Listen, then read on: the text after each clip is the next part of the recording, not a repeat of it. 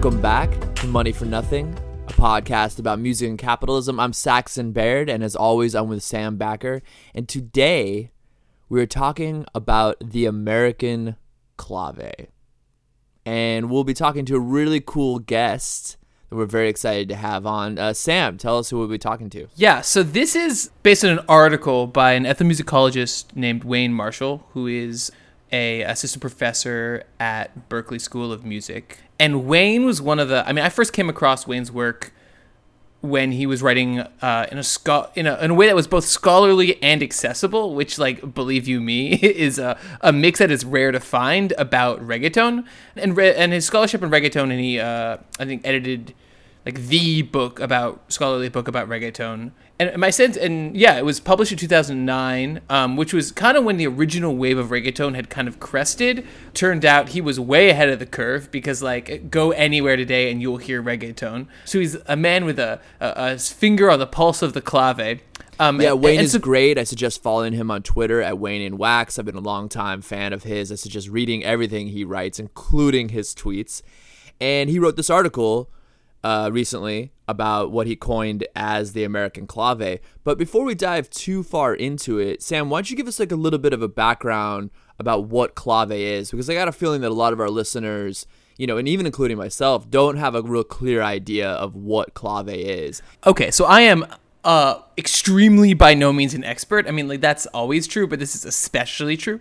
But basically, clave is a integral part of an Afro-diasporic musical tradition that really is prevalent in the music of Cuba, the music of the Caribbean, and more broadly and from that very strict definition has kind of been used to more broadly talk about rhythmic structures in African diaspora music in the New World. And so basically my understanding is that if you think about Western music, there's sort of like bars of music, like 16 bars, 32 bars, and they're in a time signature that's 4/4, like 1 2 3 4 1 2 3 4. It's in 3/4, 1 2 3 1 2 3, or it's in 3/8, 1 2 3 1 2 3 1 2 3, right?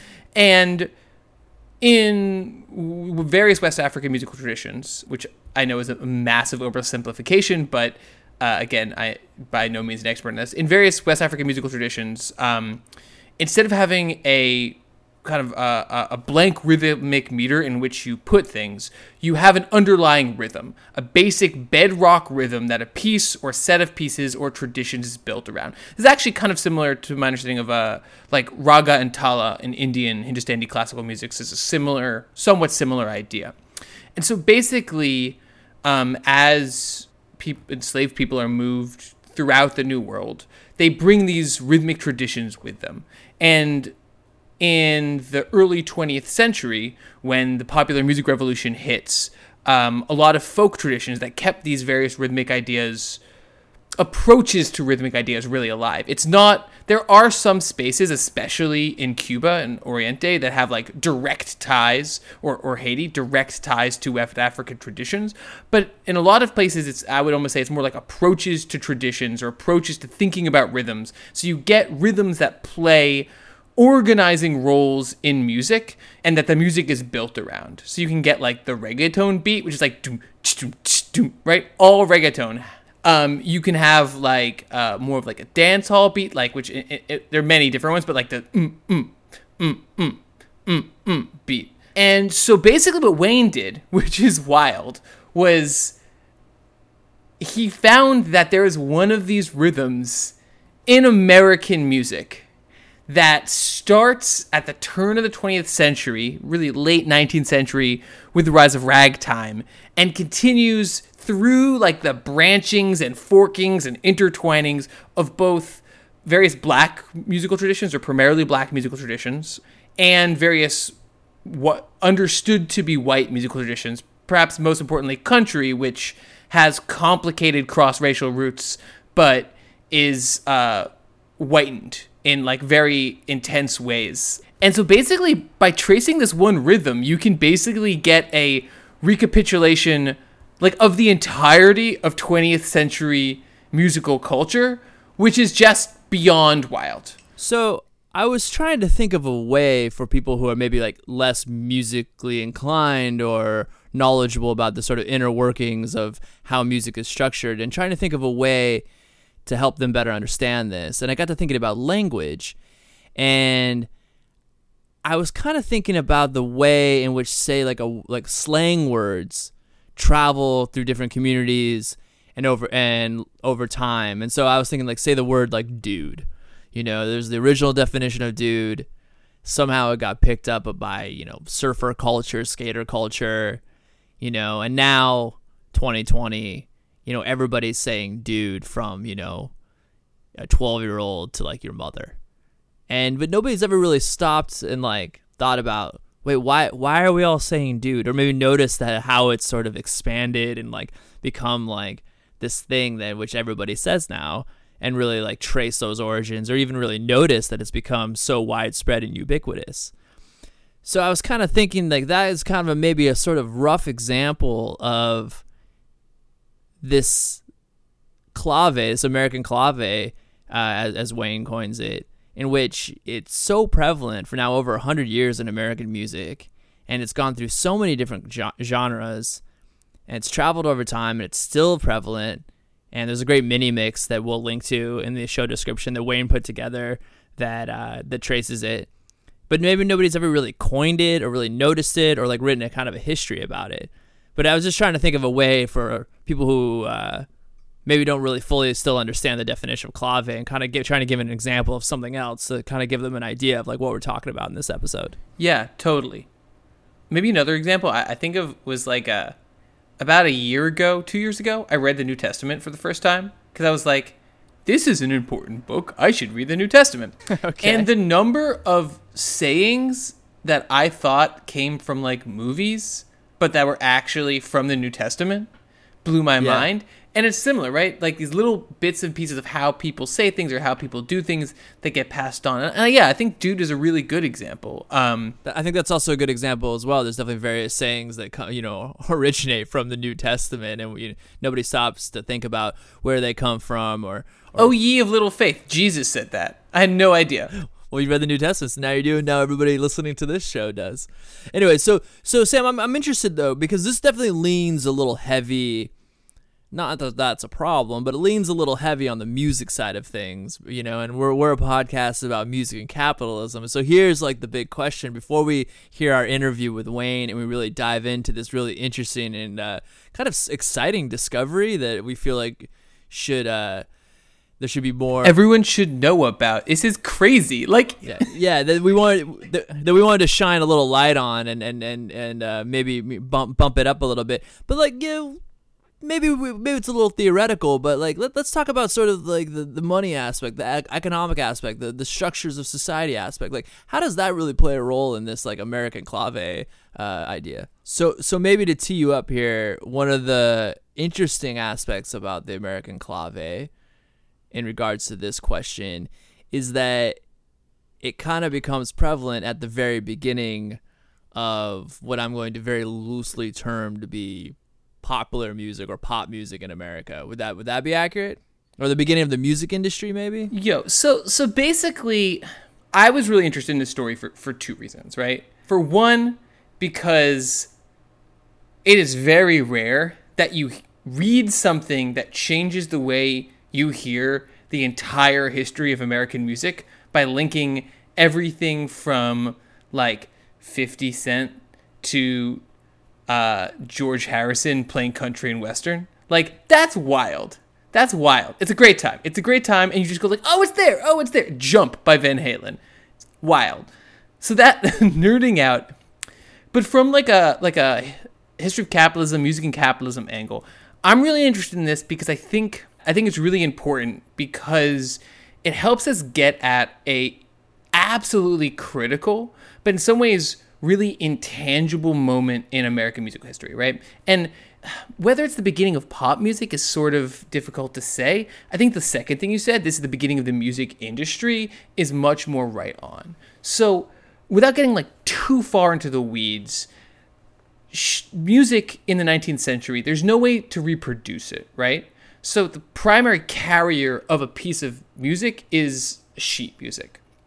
And basically, for most of the 19th century, sheet music was produced by these kind of big, lumbering, conservative firms that kind of were like, we'll make some classical music, occasionally we'll do a pop song, we'll like produce something for everyone, and just kind of slowly grind out like a decent living and some profits.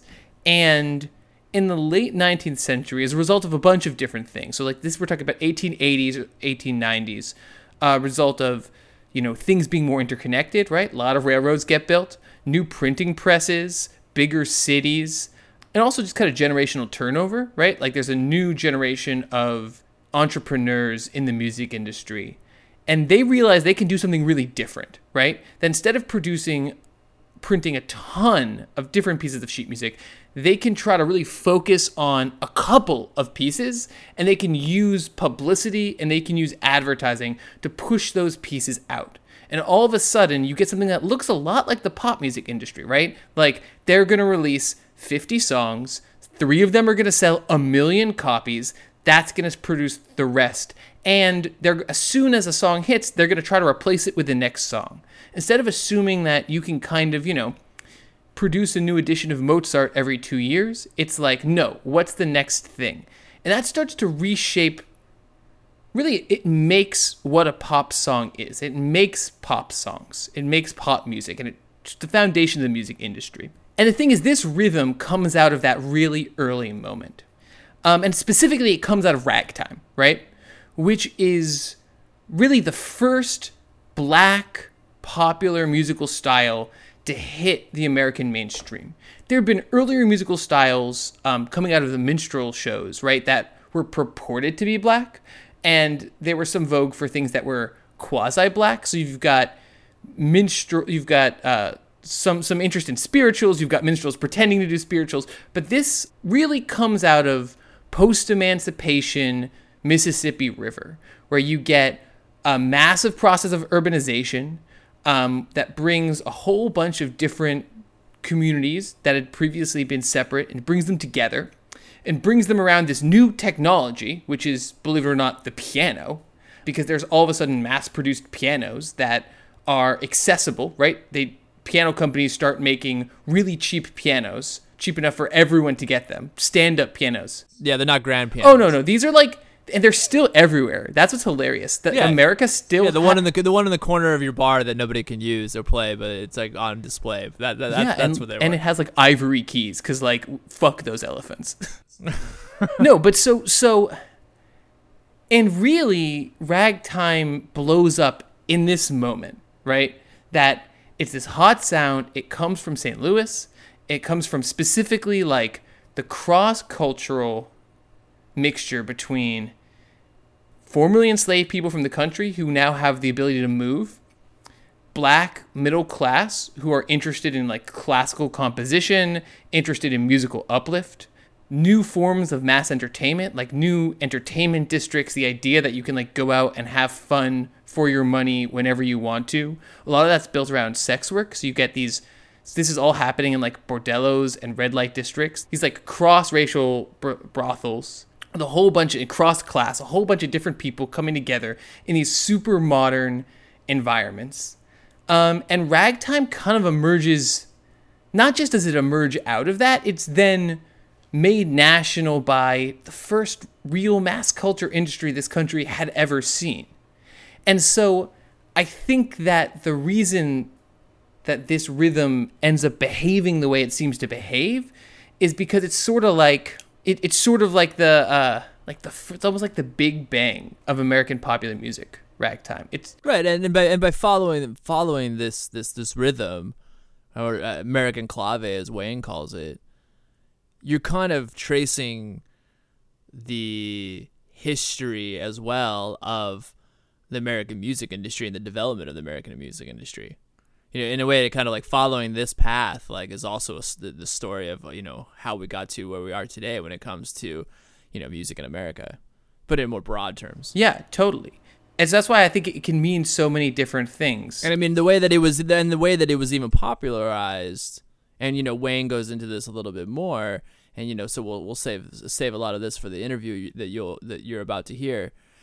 but even the way that it gets popularized is through these sort of mechanisms of an industry like developing and mass production and distribution and marketing and all these things that you've kind of mentioned in what you were saying, but like it's like that's really kind of how this rhythm really travels, is through these mechanisms and through the development of this American music industry. So it's really kind of on the back of that as well. And so that it, like I said, it's following its path is like seeing how these things sort of like work as well.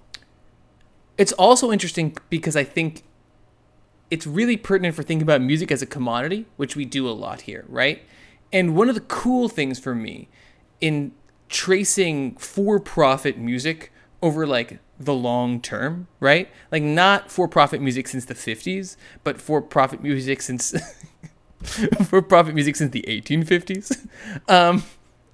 What you get is this like process of commodification and decommodification that really builds the complexity, and like is at the root of a lot of the complexity of American musical traditions, I think, which is that like I don't know if this is true anywhere. Like maybe like Andalusian folk music is really like 3,000 years old and from the people. But in America, capitalism was always here first, right?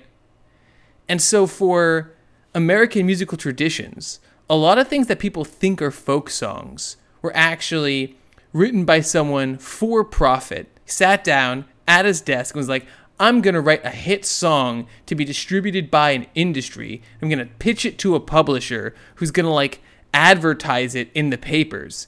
And then that gets picked up and put into people's memories and wrapped with like the meaning, like this is the song I sang when I met my wife, and then sung to the kids, and then the kids sing it to the grandkids.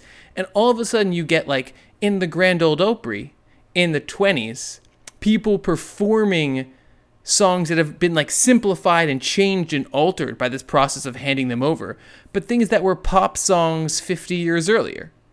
And or even if they did come from some sort of folk tradition of the people, were then put through the capitalist meat grinder and like spit out in a way that was to sell it to you in a way that would make it marketable and sellable. And then back and forth. And one of the things I think that Wayne does in really cool ways, he traces a bunch of these back and forths where like it's like the hottest new thing in jazz, and then it kind of enters people's lives, and then it comes back out in hip hop as like a party chant in hip hop. And it's like, how did it get from A to B? And it's because like in some ways it was popular culture. It's just like in people's lived realities kind of floating around in all kinds of cool ways. And I do think that like it's a complicated problem to think about. Like, how does music as a commodity connect with music as a lived reality? And I think that this rhythm really lets us get at some of those questions,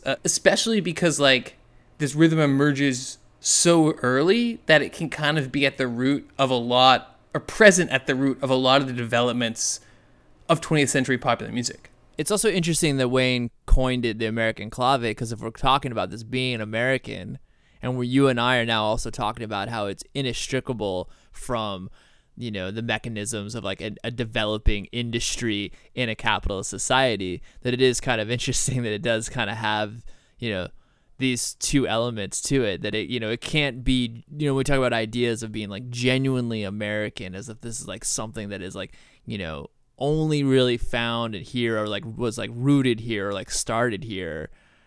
You have to also then consider that there was this whole marketing capitalist machine behind it. And then not to mention that,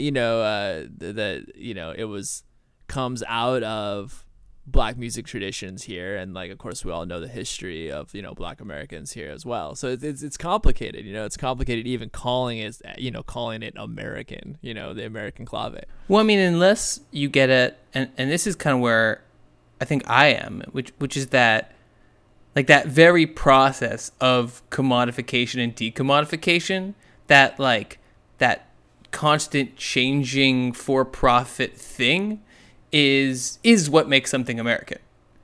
It's No, exactly. And that's why I said what's so interesting about it is that, we can't necessarily, or like these things that have become common to us, whether it's like a song or like I said, like slang or something, and that we assume is just like part of like, the fabric of like American tradition or like my family tradition or whatever. There's always that element of that you're talking about, and that's actually what makes it American. Yeah. So I mean, with that comes just as a background. Let's go to Wayne. So yeah, now you'll be hearing our interview with ethnomusicologist Wayne Marshall talking about his article on the American clave.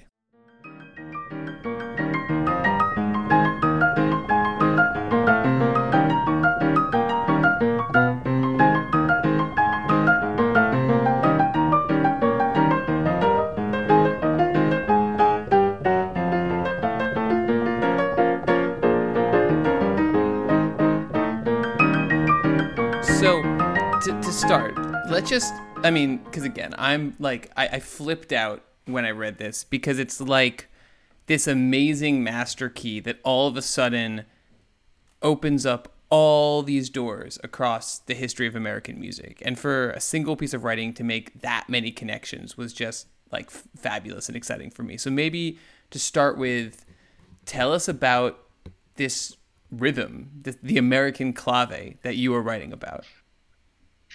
Great. Yeah, sure. And yeah, I do. I mean, clave in some ways does mean key. And that was one reason I was drawn to it, because I think it does end up being a really useful key for thinking through, and thinking across all these genres and all of this history.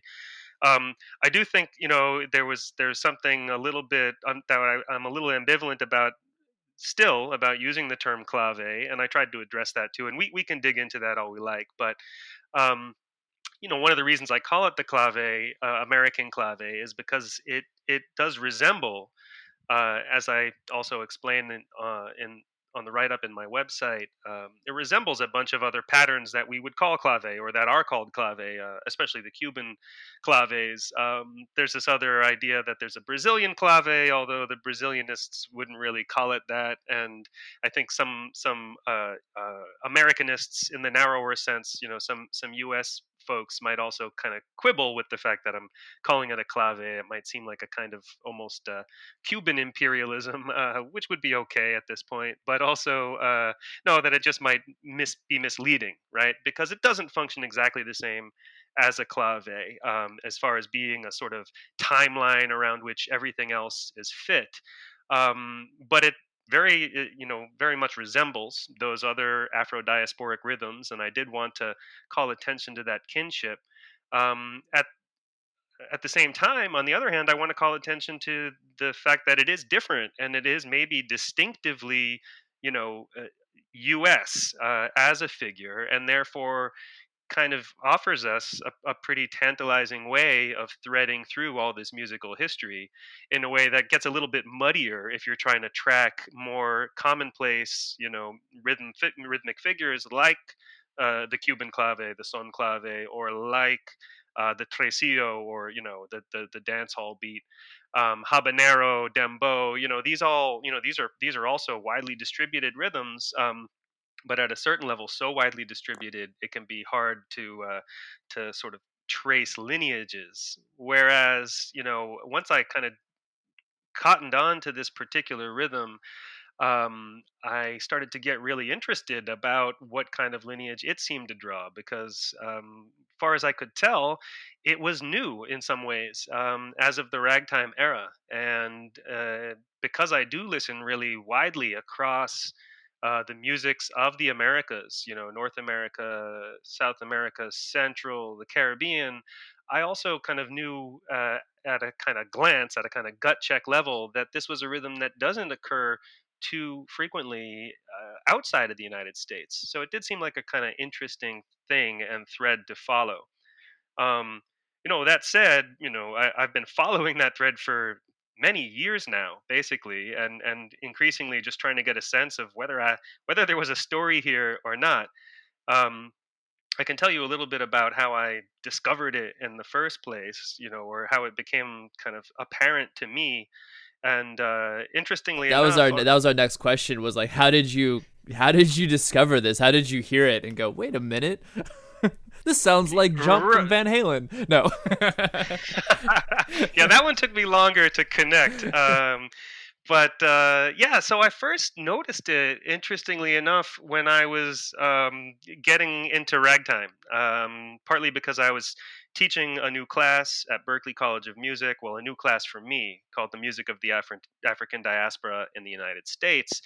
Of course, that's a vast subject, and you want to do justice to it. And I really try to, including, talking a fair amount about ragtime, which I think is a really important and crucial and consequential musical genre in that history. Um, and so I, had been doing a unit on ragtime in my classes there at Berklee. And at the same time, we got a little piano here in the house, and my daughters were starting to take piano lessons. And I started to take a lesson or two with their teacher as well, just for kicks, and also with the hope that it might, help me to unlock some things. And it turns out my desire to try to play Scott Joplin's Maple Leaf Rag is exactly what brought this to my attention in the first place. So I never got very far. Sorry, I don't mean to just talk and talk. I know, like, with the three guys talking should have a little bit more back and forth, right? Um, but so Maple Leaf Rag, right? Scott Joplin, huge hit of 1899, I think, if I'm getting the dates right.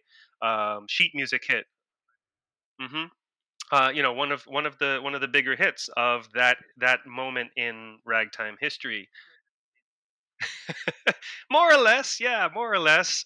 So yeah, no, most people, know what most people know of ragtime is Joplin at this point. And in my classes, I go a lot deeper into sort of what he was, what was inspiring him, where he was getting some of this stuff from. But it's also true that he put a very strong imprint on the genre. But a lot of people think of it as, piano music, kind of chamber music almost, and that was partly Joplin's doing. He did want to market it that way and present it that way to the kind of people that were buying sheet music to play in their parlors.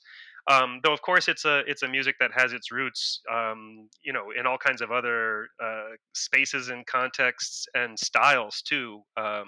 That it was mostly played really by string bands. Most people probably heard ragtime either by string bands or by brass bands, in jukes and in bars and saloons and so forth. Um, and so Joplin's ragtime has a lot in common with all that other stuff, especially the rhythms. And a lot of people noted at the time that part of what made ragtime was its kind of ragged approach to rhythm, its emphasis on syncopation, as they called it. And Maple Leaf Rag has a few different examples of that, including examples that are closer to what Cubans would call the tresillo, where the rhythm starts on the downbeat and it's more like dun dun ka dun gang gang ka dun pa pa da pa ti pa, right, dun dun sh, dun dun. So it's a downbeat oriented grouping of threes and twos, 1 2 3 1 2 3 1 2 1 2 3 1 2 3 1 2. But yeah, so a lot of ragtime actually does have those kinds of syncopations or polyrhythms in them, ones that are in fact shared across the Caribbean and parts of Latin America and so forth. But there's the opening strain, and ragtime. A lot of Joplin stuff is in strain form, so you'll have these alternating sort of sections. The opening strain has this other ragtime rhythm in it, where instead of starting on the downbeat and rolling those threes against that underlying kind of duple pulse, that four pulse or two pulse, he hesitates, right? He waits an eighth note, and then we start rolling those threes against that underlying pulse. So I hear it as a little bit hipper in a way. It's a little bit, tricky, and I think part of that trickiness maybe is why it was almost obscured to me for a while until I tried to play it on piano. So as I'm trying to play it on piano, I never even got past that opening just because I got so into kind of banging out that rhythm. So if you recall, it kind of begins, and I'm going to get this all wrong with my singing, but it's boom ba da ba doo bum ba da ba doo bum boom boom ba da ba doo bum ba da ba doo bum, and then does this other little flurry thing. But I just was trying to learn that first part, and you know I, I'm a loop oriented guy. I'm a sort of beat guy, and I just sat there looping that first section, boom, boom, bump bump bump bump boom bump bump bump bump bump bump bump bump bump. And I just started nailing those chords and just loving that rhythm and thinking, what's going on here? And I played it for the my teacher at the time, who was a recent NEC, jazz pianist graduate, really big ears and a great sense of style. And I played it for him like that, and he's like, "Man, you're making it sound like a merengue or something." And I was like, "Well, okay, I don't really hear it that way, but yeah. Anyway, you're hearing that, there's something interesting there." And anyway, so having done that, I got it into my ears, and I started to notice it in other places. And in fact, the next thing that kind of came into my head, because I was also teaching this as part of my ragtime course, is the composition that at the moment I think arguably is the one that actually introduced this rhythm, which is it's kind of an amazing claim. If you're a student of music, a really deep student of music, in some ways there's like nothing new under the sun. Everything's been done. Um, and yet, some things, especially in traditional contexts, are are not done. And so, that was the interesting thing about this rhythm, and what led me to think about it as a distinctively U.S. Sort of thing, is that it did seem to depart from orthodoxy, from what we might call a kind of Afro-diasporic orthodoxy, in terms of starting on the downbeat with those threes. And this is also true in a lot of traditional and even in popular African music, that the tendency is really to start those kind of threes against twos things on the downbeat. But you know, this one just shifts it over a little bit. And the guy who wrote that song, which was a big hit in 1896, is was named Ernest Hogan. And he's also one of the fathers of ragtime. He was a very sort of accomplished singer and actor in the black vaudeville circuit, and he also scored some big hits on sheet music in the mid 1890s, and really helped to popularize ragtime in the sheet music world, as Tin Pan Alley is just kicking up. Now, at the same time, he also helped to popularize a sub style of ragtime that is a kind of a regrettable, but an important part of its history, which was known as the coon song. Which is These were these, a huge, massive wave of these get released around the turn of the 20th century, like 96 to 1902 or 1903 or something like that.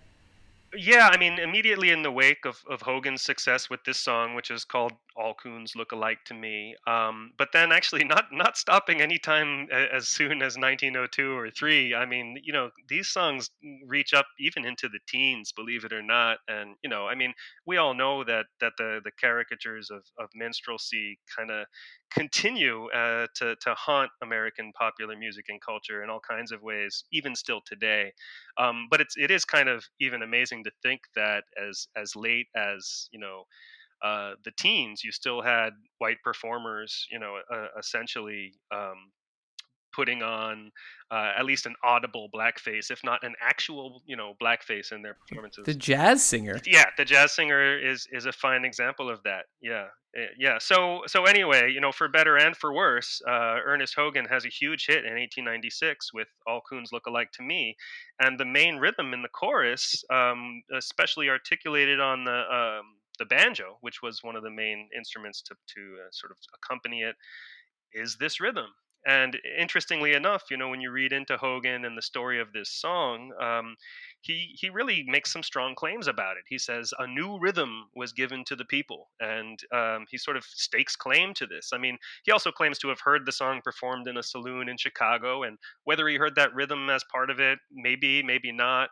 I do think it's as possible that this was a rhythmic figure in circulation among ragtime era musicians, and that Hogan didn't himself just invent it, but he did, to his credit, put it on the page, and in his case, very lucratively so, and that's again, that's kind of a double-edged sword. But he had learned by that point, having scored a hit the previous year called Pama La Pama La, which is a kind of how it's a dance tune where he's kind of telling you how to do the dance. It's one of the earliest examples on paper of this as well. You know, put your hand on your hip and now dip. You dip. No, he doesn't do that. But he that song actually has a very that would have been great. But it has a very pronounced like. Habanero rhythm in it, or what we'd call dembow today, you know. And some ragtime songs were also doing that. And at that point, you know, arguably, it's inextricable from actual influence from Cuba, either directly or through New Orleans. And so, who knows where he was getting that? Whether that was part of U.S. ragtime practice, or he thought of it as a kind of more exotic rhythm representing the islands, or this, and it's true that along those lines, W.C. Handy was putting tango sections into his early blues compositions in the early teens, so there was a kind of vogue for Latin dances and rhythms at that time too, and that's where it gets tricky to kind of say this was a U.S. thing versus a more broad Afro-diasporic thing, or actually the example of influence from Cuba. Um, but so that Pamela song was not that lucrative for him, because I think he sold it for a flat fee of like $25, and then the publisher made a mint off of it. So the following year, he negotiated with a different publisher, M. Whitmark and Sons, which was one of the new Tin Pan Alley firms, and became one of the most successful.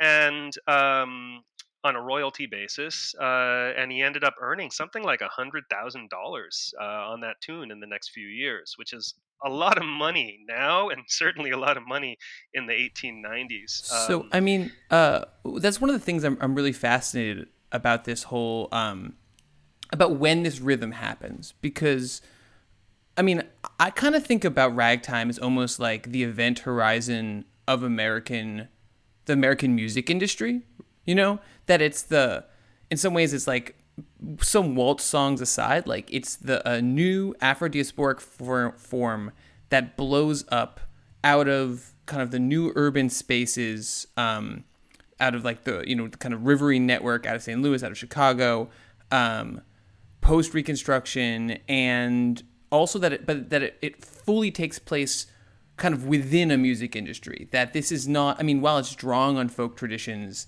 this is it's like you said, like it's a new sound unto the people. it's a new urban style that only can take place within a music industry that's already able to sell 1 million copies of After the Ball, that's already able to distribute a hit at a national level. Right, which is a relatively new thing at the time, and After the Ball is a great example. But that would then shortly be followed by a bunch of ragtime bestsellers that equaled or surpassed it. But you're right. So that machinery is just coming into being at that time, and so it's sort of poised and primed. But on top of that, I think we actually need to give credit to ragtime and to the black composers that were pushing it, because those did end up being really hot sellers. They did much better than those sentimental ballads and other things. And I think you're right. That ragtime is a really key genre for thinking about popular music, especially in the era of the music industry as we know it. And in fact, Elijah Wald, in his great book "How the Beatles Destroyed Rock and Roll," begins by saying, well, it's chapter 2 or something, but he begins by saying ragtime was the first pop genre in the sense that we have understood pop genres ever since. That it really does seem to draw a line, and part of that being that before then, there were different styles of presentation and popular dances and so forth, but as Wald says, not what we would now call genres. So there is something kind of inaugural about ragtime, and again, for better and for worse, it's also inaugurated with the coon song. It's still kind of coming out of minstrelsy, which was the most popular entertainment of the 19th century, and yet it also represents a new opening for Black artists and composers, and musicians, and one where they enjoy a little more pride of place, one where they have a bit of an advantage even in the marketplace. And as far as the degrading stereotypes, to some extent that's just the coin of the realm, and they sort of have to make certain compromises even to access that machinery. But those artists, Ernest Hogan and all of his cohort, including the guys at the Marshall Hotel in the first couple of decades of the 20th century, Burt Williams, James Reese Europe, the Johnson brothers. They all were trying to work within those constraints, but ultimately were quite successful in terms of breaking a lot of barriers, and ultimately even breaking through those degrading stereotypes and finding ways to subvert them and create new opportunities for Black art in this country.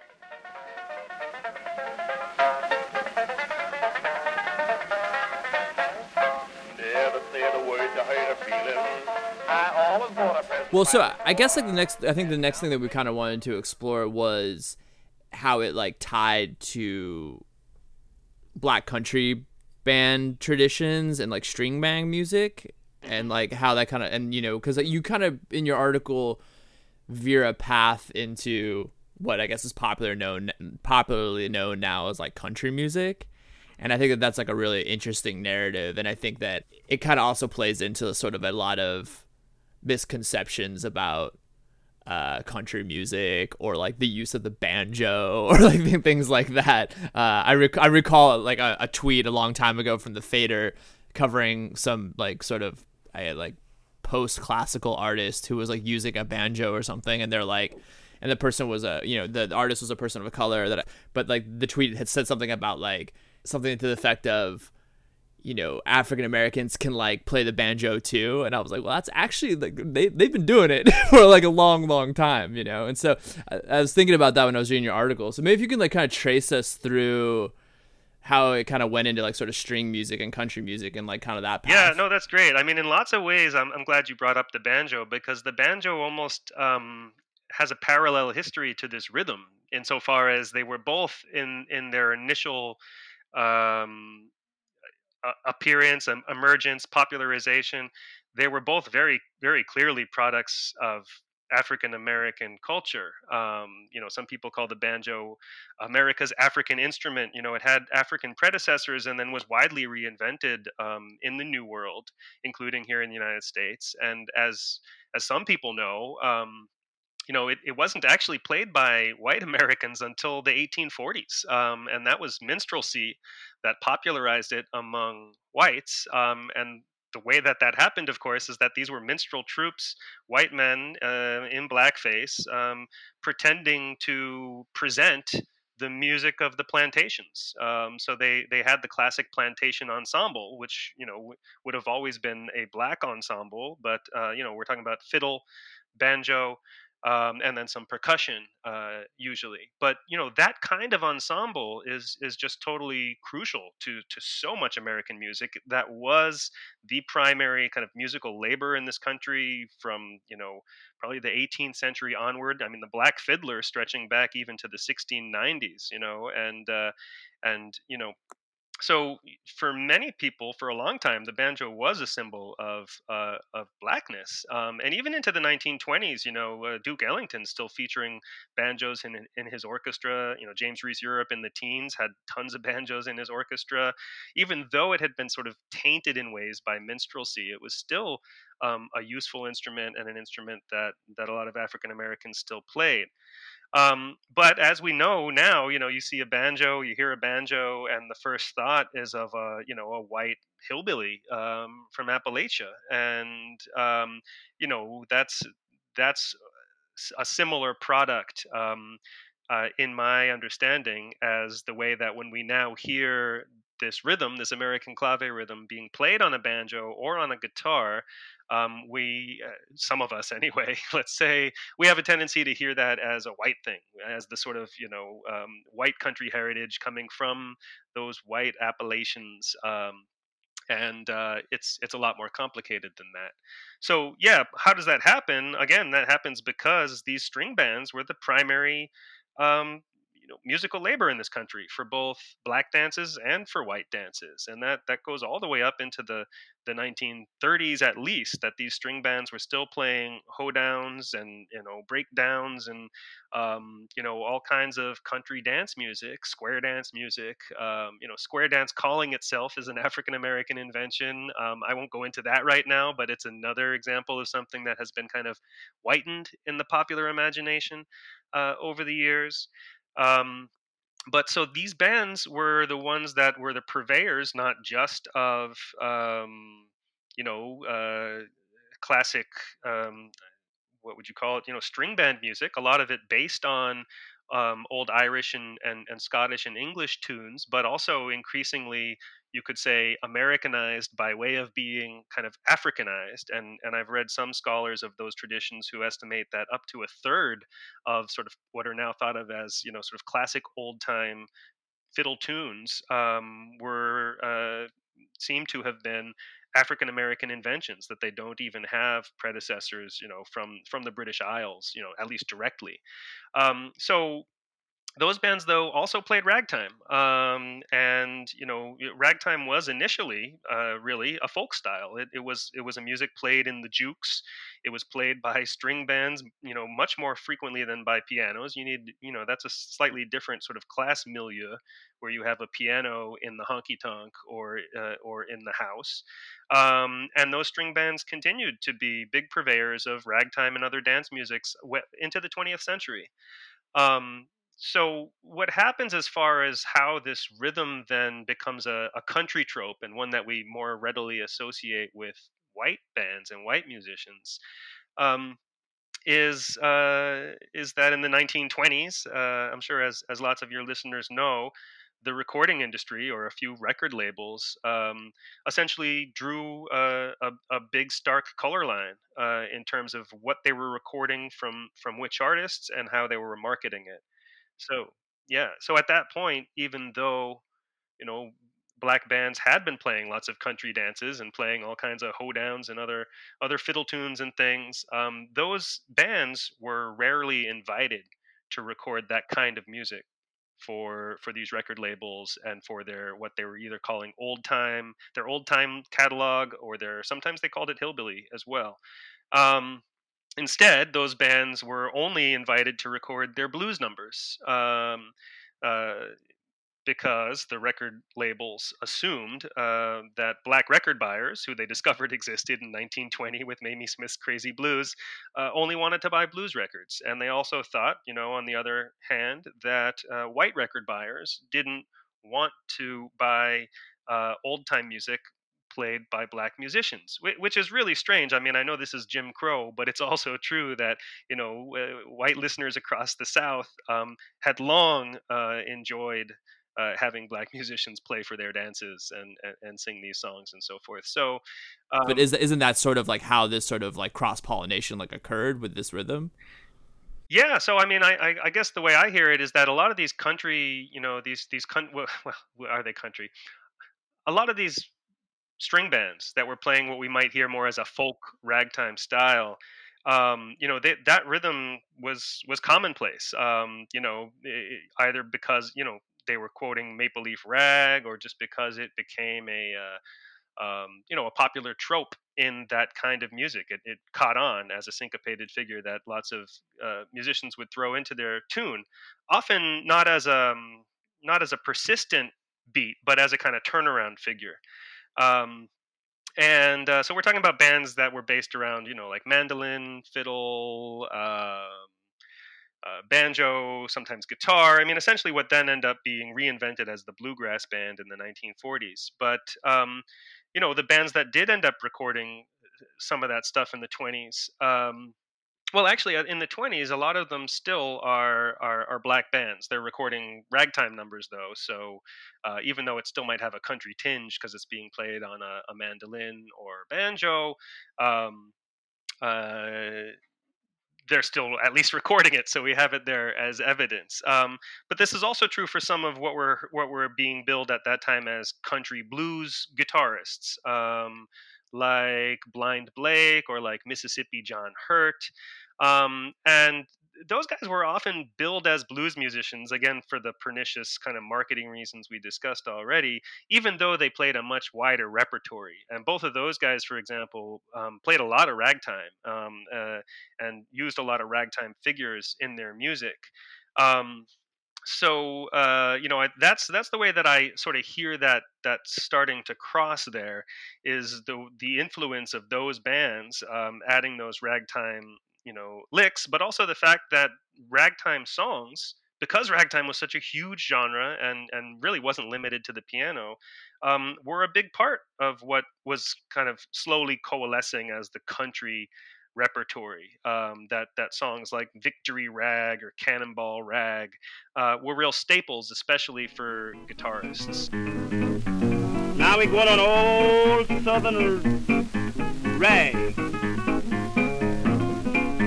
We out there in all that cotton fields, where them people plant all that rice with sugar cane and peas and so forth grow.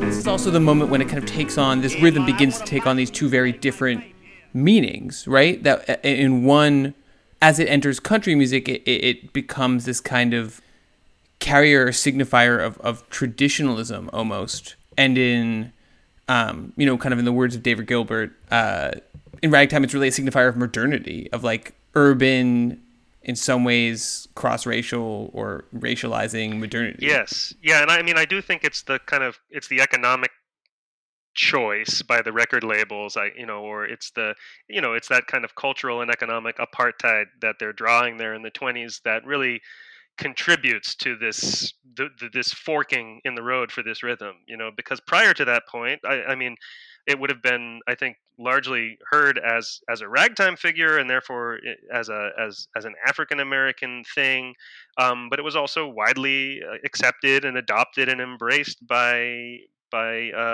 white Americans too, because ragtime was hot, ragtime was pop, and it was pop whether you were playing it on a piano or with a brass band, or if you were playing it with some old string instruments. So yeah, I mean, one thing that happens there is that a lot of those folks continue to play ragtime, on both sides of the color line. On the black side of the color line, it starts to be called jazz instead, right? But there are plenty of musicians from New Orleans who contest that anyway and say, no, man, I always played ragtime. So white people started calling it jazz. And there on that side of the line, it remains, as Dave Gilbert talks about in his book on ragtime and James Reese Europe, that figure really remains tied to ideas about modernity, about it being a modern, hot, pop style, not some old timey throwback. And that's what race records were, right? They were up to date. They were blues. They were jazz. They weren't old fashioned throwbacks. Whereas, the other side of the coin there, the old time line, the hillbilly line, they were supposed to be kind of catering to a certain kind of nostalgia. I mean, they're called old time, right? And yet, the music on both sides of that line often had this rhythm in common. Songs like Cannonball Rag, Victory Rag became a staple for the country picking guitarists. And a lot of those guitarists also, apprenticed with their black peers in their communities, whether we're talking about Muhlenberg, Kentucky, or we're talking about, further down south. And it's just that a lot of the, evidence of black musicians playing old timey music with that rhythm in it it was never recorded. And so as country music kind of continues to develop and centralize around Nashville, and really, I mean, my sense is that there's a kind of a pause in the 30s, maybe not on radio, but on record. And then in the wake of this, that there's really, it becomes a big business again in the 50s, where this rhythm's still kicking around. Yes, it's still kicking around. And I mean, the one place you do hear it kind of on the countryside in the 1930s is in Western swing, Bob Wills and his Texas Playboys. But of course, there, once again, it's coming arguably as much from the ragtime and jazz side, the swing side of things, as from the country side of things. But actually, interestingly enough, it may have suited Bob Wills very well that he could evoke both, kind of old timey countryness with that figure, as well as up to date swing. But yeah, eventually in the 50s, you hear it starting to appear in what we would hear more as kind of modern country and Western music. Though I do want to note that it also is quite prominent in the sort of seminal bluegrass recordings of the 1940s. So. Well, 50s too, I guess. Yeah, but Bill Monroe and his Bluegrass Boys, and then later Flatt and Scruggs and those kinds of folks. So that all, I think, helps to continue to sort of affirm this figure and just keep it in people's ears, and also depending on who you are and where you are and what you're listening, to, it starts to accrue some of these different cultural meanings, some of these different racial associations.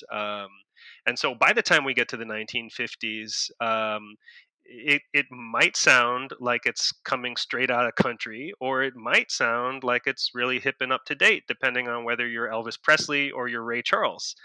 And that's another example that really came out of my teaching this class at Berkeley, where I'd always do a unit on rock and roll in the 1950s. And when that rhythm started to jump out of the horn line in Ray Charles's song, or when it starts to jump out of Scotty Moore's licks in Elvis Presley's early recordings for Sun, my mind just kind of went again, because it's like, whoa, okay, here we are, that same rhythm, which seems to go back to ragtime, now appearing on kind of, both, rock and roll artists, but what I think a lot of people would have heard as, different sides of the color line there. People are hearing Ray Charles is doing this kind of up-to-date take on jazz and swing with his recordings in the mid-50s there. And, in terms of Elvis, yeah, they're hearing him draw on black and white musical traditions, but tellingly, as far as certainly the way it gets written up, later, he's using blues forms, but it's the instrumentation and it's the kinds of licks that they're playing that seem to represent, Elvis bringing the kind of white side to the table as well. So by the 1950s, something really interesting and kind of weird has happened to this figure, where it can now have this kind of dual life in the world of American popular music. I got a woman way over town that's good to me. Oh yeah, say I got a woman way over town, good to me.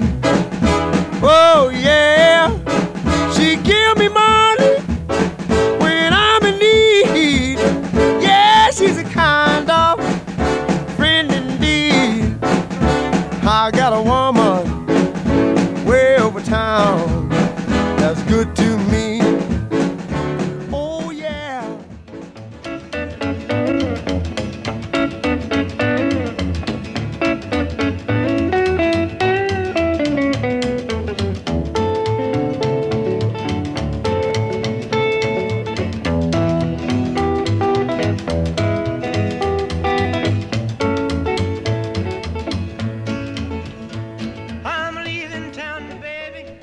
So just to follow up on the kind of, I mean, we just did an entire episode about kind of white-black musical crossover and the complexities of that. And in fact, Billboard's brief late 50s, early 60s abolition of separate charts for like quote-unquote race records and the mainstream pop charts, and then its recreation later in the 60s. So like the complexities of those traditions, especially in this period of time, are super evident. But just following up on the kind of rock and roll and country side of that story, my sense is that then the rhythm gets used again in almost a decade later, in the mid 60s, when mostly white artists are trying to evoke explicitly this kind of like down home folky authenticity. Call it the Nashville skyline move.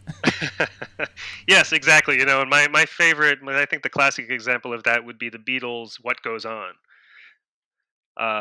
where you know a Scotty Moore style look basically sort of comes in a few times during that song, and it's very clearly like you know the Beatles there are nodding to that sound and to that style.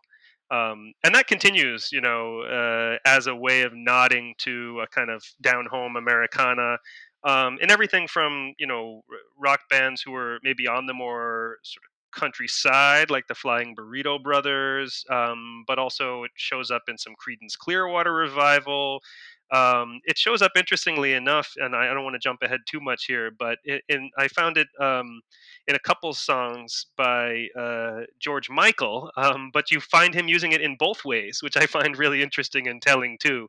You know, sometimes it's very clearly a nod once again to this country style, and sometimes it's really clearly a nod to you know, for want of a better word, jazz. You know, or black music more generally. So in just following up on that George Michael, because I mean there I read him and you're talking about it's like Faith, right?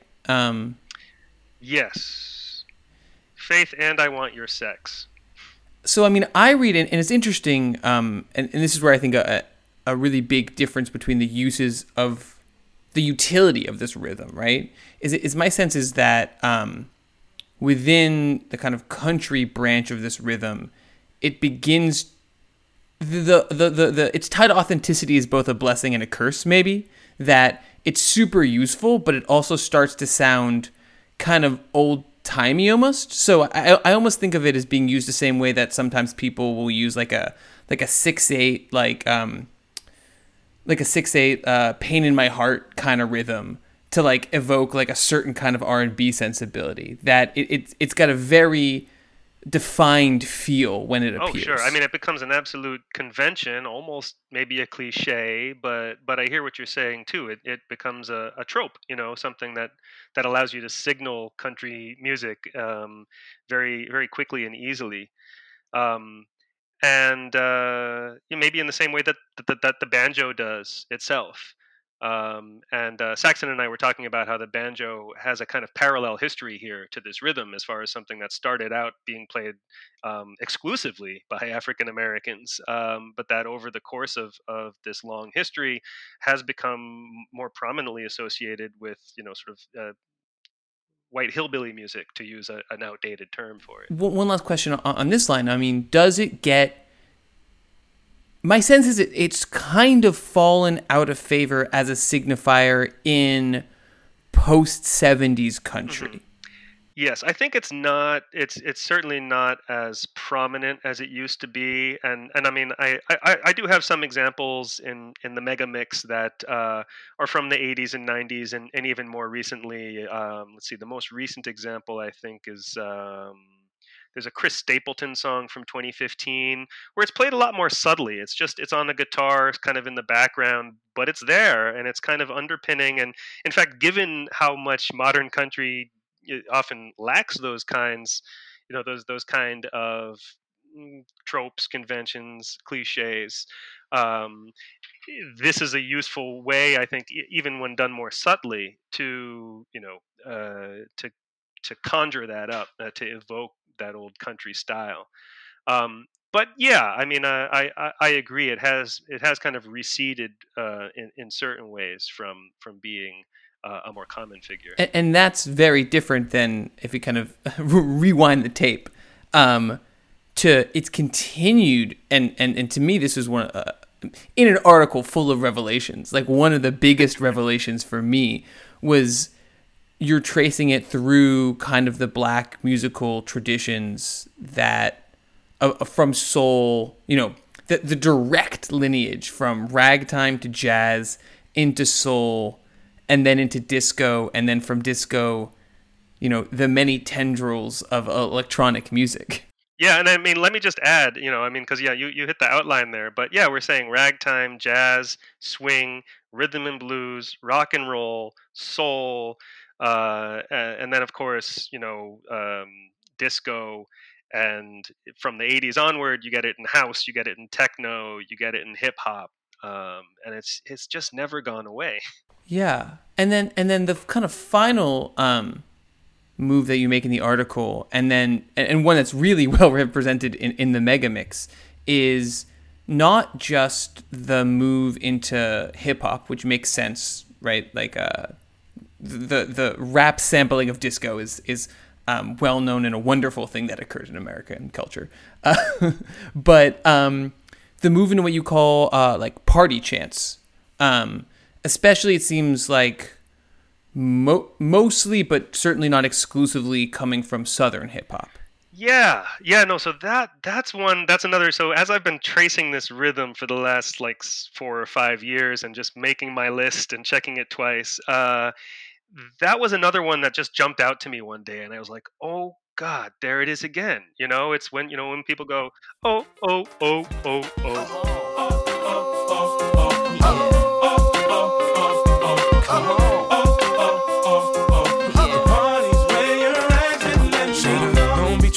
See us in the club, just show a little love, represent. I'm just like, my God, I've heard that a million times. How did it get there? How did it not jump out at me earlier? And in fact, that was one where it just started haunting me. This often happens when I get a pattern in my head, and then other patterns start to kind of align with it. But I couldn't even remember what that song was. I mean, in fact, one place that I heard it, just kind of by happenstance, is I was listening to this really great, actually, Grandmaster Flash mixtape called Sol Soul Jam 2000.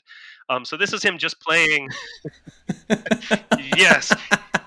Oh man, it's from 2000, and it's all records from the Sol Soul label, which is, I think probably my favorite disco era label. Salsa plus soul. So it's got that nice percussion, it's got the soul stuff, and anyway, some real classics on there. So for whatever reason, in 2000, they made a push to revive this music, and they got Flash to do like an hour-long mix of it. And it's not just him doing a mix, though. And I don't know exactly how this was made, but there's what we might call a party in the back kind of atmosphere, right? That you're hearing the records Flash is playing, but you're also hearing these people dancing, I guess, or like making the sounds that you would hear while dancing. They're whooping and hollering and encouraging each other, and at times they break into this little chant, oh, oh, oh, oh, oh, which is interesting because I mean that shows that it had been around for a while. Now, this is another mystery. I don't know how long. I don't even know who to ask.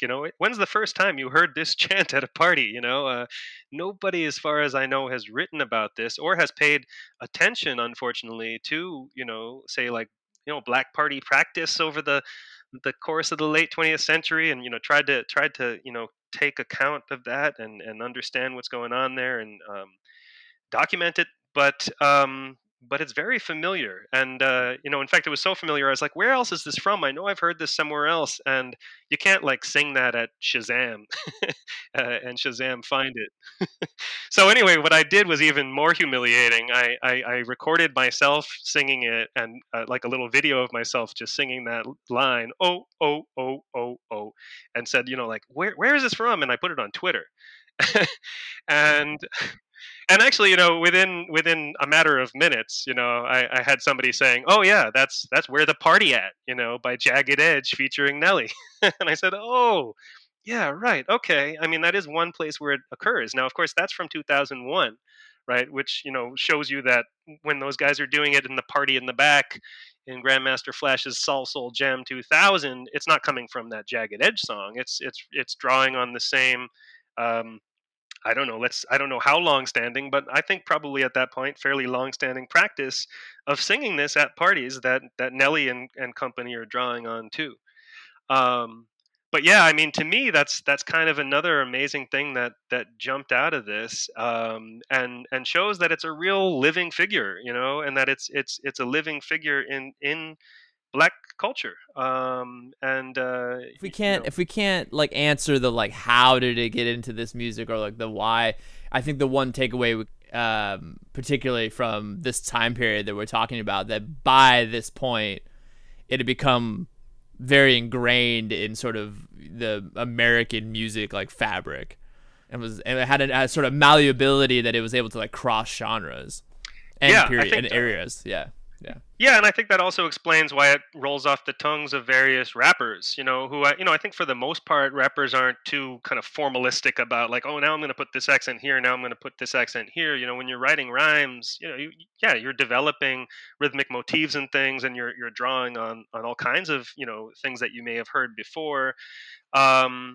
But I think the fact that this thing was still in the air, and not just in terms of like drum programming or a guitar, but actually as a vocal melody, maybe as part of what made it more available to the likes of 50 Cent or Kendrick Lamar or Cardi B or various others who've used it. Yeah, I mean, one of the things it makes me the big questions that come out of this for me, right, is that like I'm so convinced by the longevity and like Saxon said, like how deeply this is woven into American musical culture. And it leads me to this, this complicated question, which is that, America is it's a post-culture industry culture, right? So it's party chants that people are maybe transmitting both on record, but also, in environments that are more, like folkloric pathways, people living their lives and doing things. But it's also being transmitted via these commodities that you can buy and hear. So, the Beatles are learning it from an Elvis record in in Liverpool, in a totally different social and cultural setting. And so for me, some of the question is like, what kind of meanings can adhere to a rhythm in this kind of what you point to in the articles, like this the ever-changing same of the American musical practices. Yeah, and I mean, let's not lose sight of the fact that it seems to emerge as a commodity in the first place. So there's really no divorcing it from the marketing of the American music industry either. Even though I think it's probably as likely as not that again Ernest Hogan kind of lifted this out of the air, out of cultural practice, out of things that people were already doing. But yeah, I mean the commerce, the commodification of this stuff is part of what has helped it to spread, and in fact what has helped it to get into new kinds of contexts and become decontextualized, again, for better or for worse, and eventually heard in very different ways in different contexts. Cool. I mean, I think that's probably a pretty good place to wrap things up. Saxon, do you have any other? I guess real quickly, That's great. When you talk to musicians, they're just like oh yeah, that thing. They're like not really like, they recognize it at least, but they haven't put much thought into it. Is that kind of the general response? Yeah, that's pretty much it.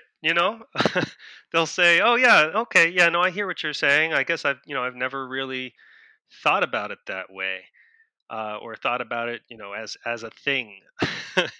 So yeah, I mean, it's something.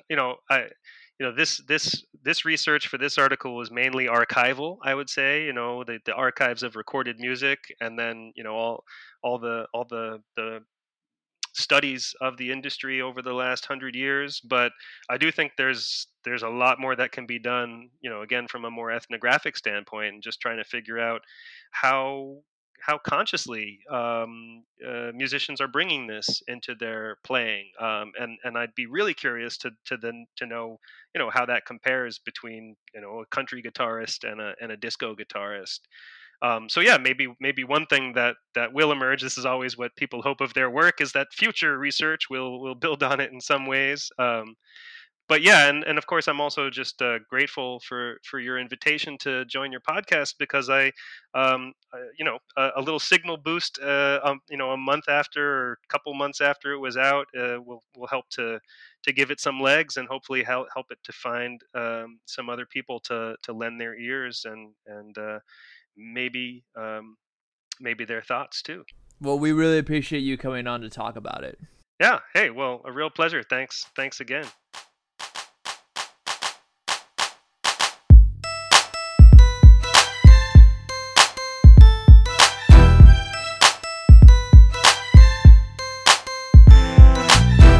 You've been listening to Money for Nothing, a podcast about music and capitalism. Please rate and review us. Music by Bird Language, and we'll see you next time. This is how we do.